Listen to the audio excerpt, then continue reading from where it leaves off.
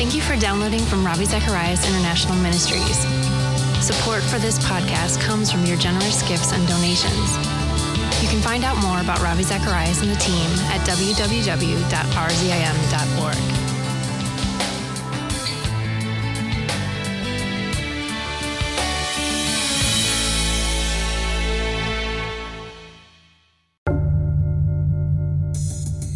He cares, and he gives. And one of the ways this world will know that he cares is if you and I, if we know him and love him, go and extend that caring hand to somebody who needs it. We then embody that truth, not just in words, but we do it in action. What comes to mind when you think of God? Many Christians focus solely on God's power and forget about his role as our creator and friend. We often assume that the normal day-to-day events of our lives and our happiness is trivial to God. But is that true?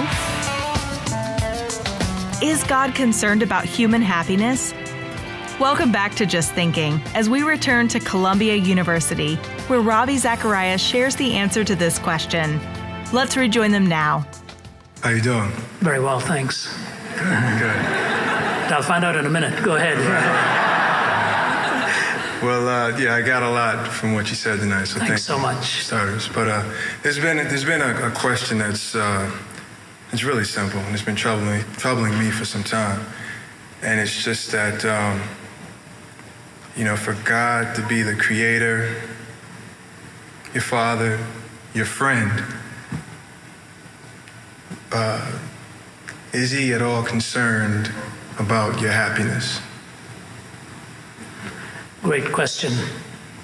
That is, there's a book that I have written called The Cries of the Heart, in which I raise one chapter on that very almost verbatim the way you have raised it.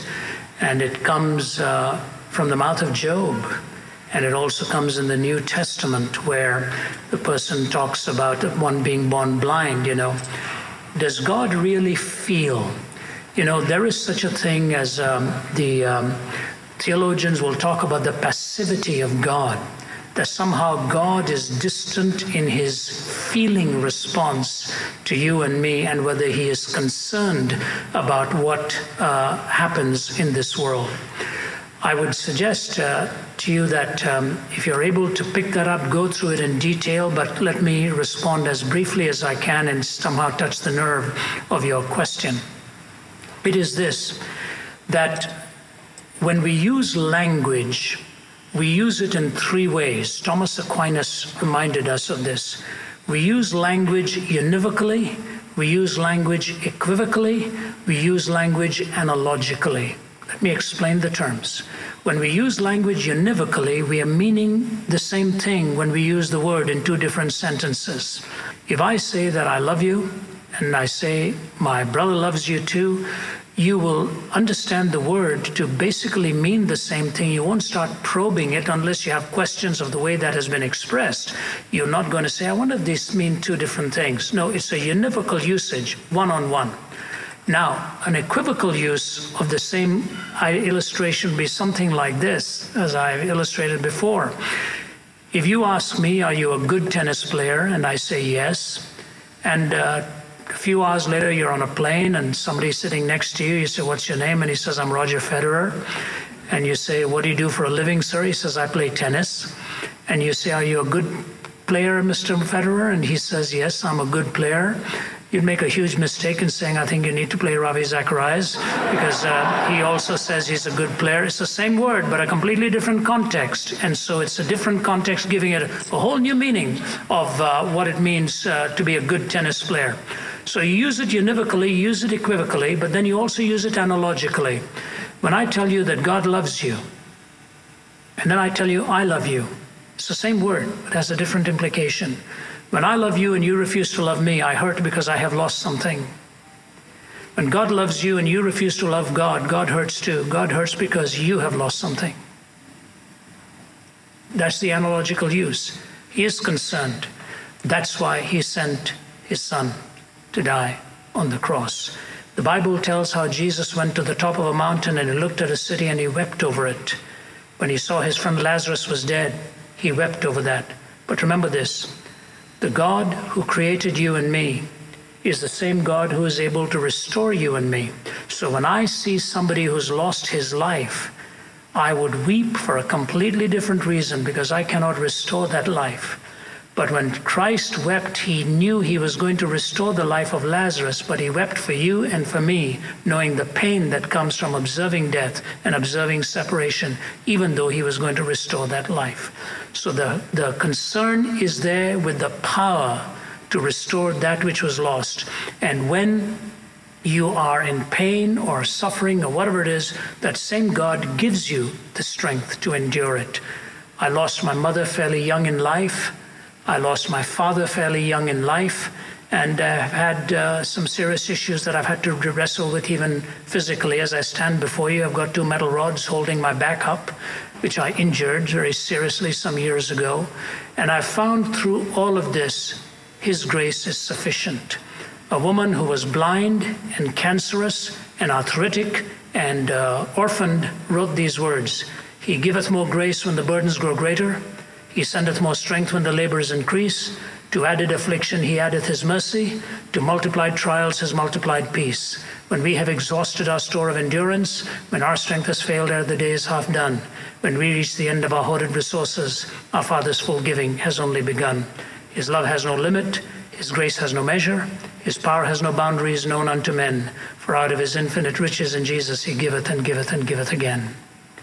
He cares and he gives.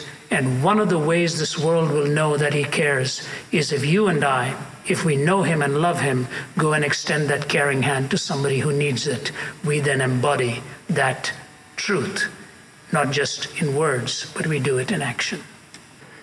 You mentioned earlier about the number of people who are beginning to follow Christ in China and also in India, which is a complete blessing. You also alluded to, and other people have said, that the church is, in quotes, dying in Europe, or certainly the number of people following Christ is declining. A 2-part question. One, what's your opinion about the state of the church in the U.S.? And is there some larger statement that you could make about these supposed trends across the world? Unfortunately, you may not like what I'm going to say here. I hope I don't offend anybody. The problem with America today is not America, it's the church. We have become very shallow as Christians, very shallow. We have become masters at engineering feelings without much thought.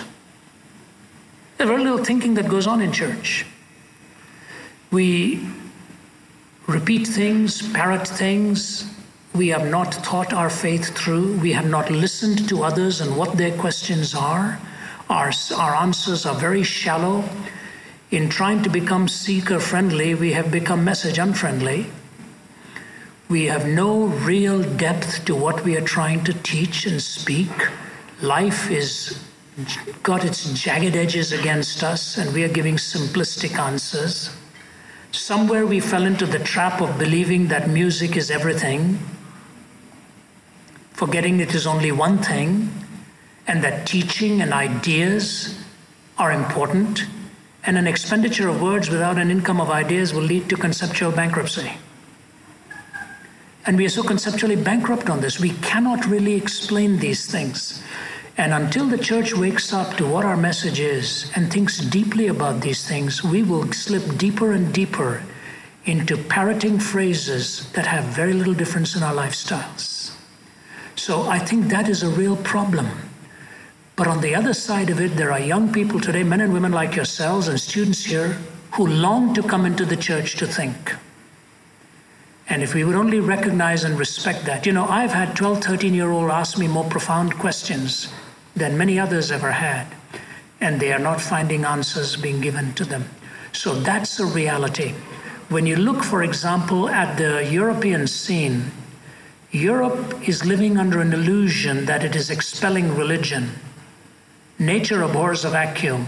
Europe will not be irreligious for long. Another religion will take over and completely change their culture. And the reason is the religion that was given by choice is being evicted till a religion that probably doesn't give them a choice will take over.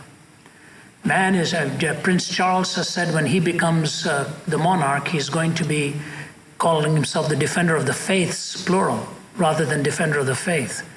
Well, if that's what he is going to do, England is going to have to rethink what its future is going to look like. France is in trouble that way. Germany is in trouble that way.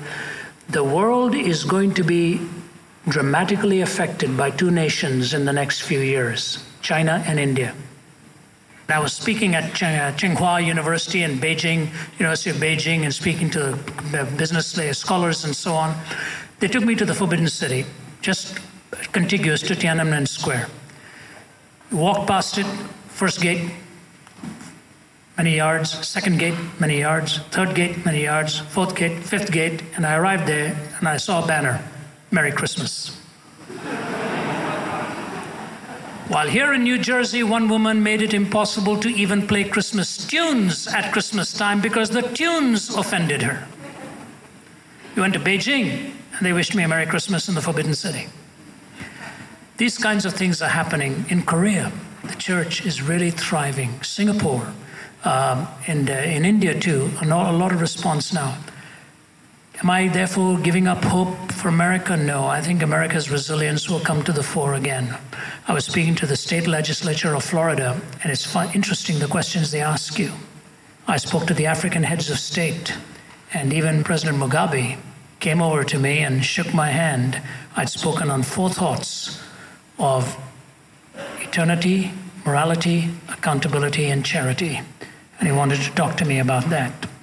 The implications. When I spoke at the United Nations, the ambassadors were lined up, and the president of the UN came and said, would you like to please come to my room and pray for us? World leaders don't have answers anymore. And I think America's youth will rise to the occasion, and men and women like you and students like you will come through. But it'll have to be a passionate, thoughtful Christianity, not a mindless, emotive one. That has no staying power. I think it'll happen. We hope today's broadcast has been encouraging to you and will help equip you to answer some of the difficult questions your friends, coworkers, and family members might be asking. Today's broadcast features a portion of the Q&A from the DVD Columbia University Q&A Volume 4. And if you'd like to order it, be sure to call us at 1-800-448-6766. And if you'd like to dig deeper into specific topics, be sure to visit our website, where you can search our archives by keyword and find content to read, listen to, or watch. Learn more about the ministry of RZIM and our speakers around the globe by visiting us online at rzim.org or rzim.ca in Canada. We love hearing from you, and we hope you'll share your comments, questions, and prayer requests with us by emailing us at radio@rzim.org. And when you contact us, be sure to let us know which radio station you're listening to. Just Thinking is a listener-supported radio ministry and is furnished by RZIM in Atlanta, Georgia. Thanks for joining us this week. Tune in again on Monday for more questions and answers. Until then, keep thinking.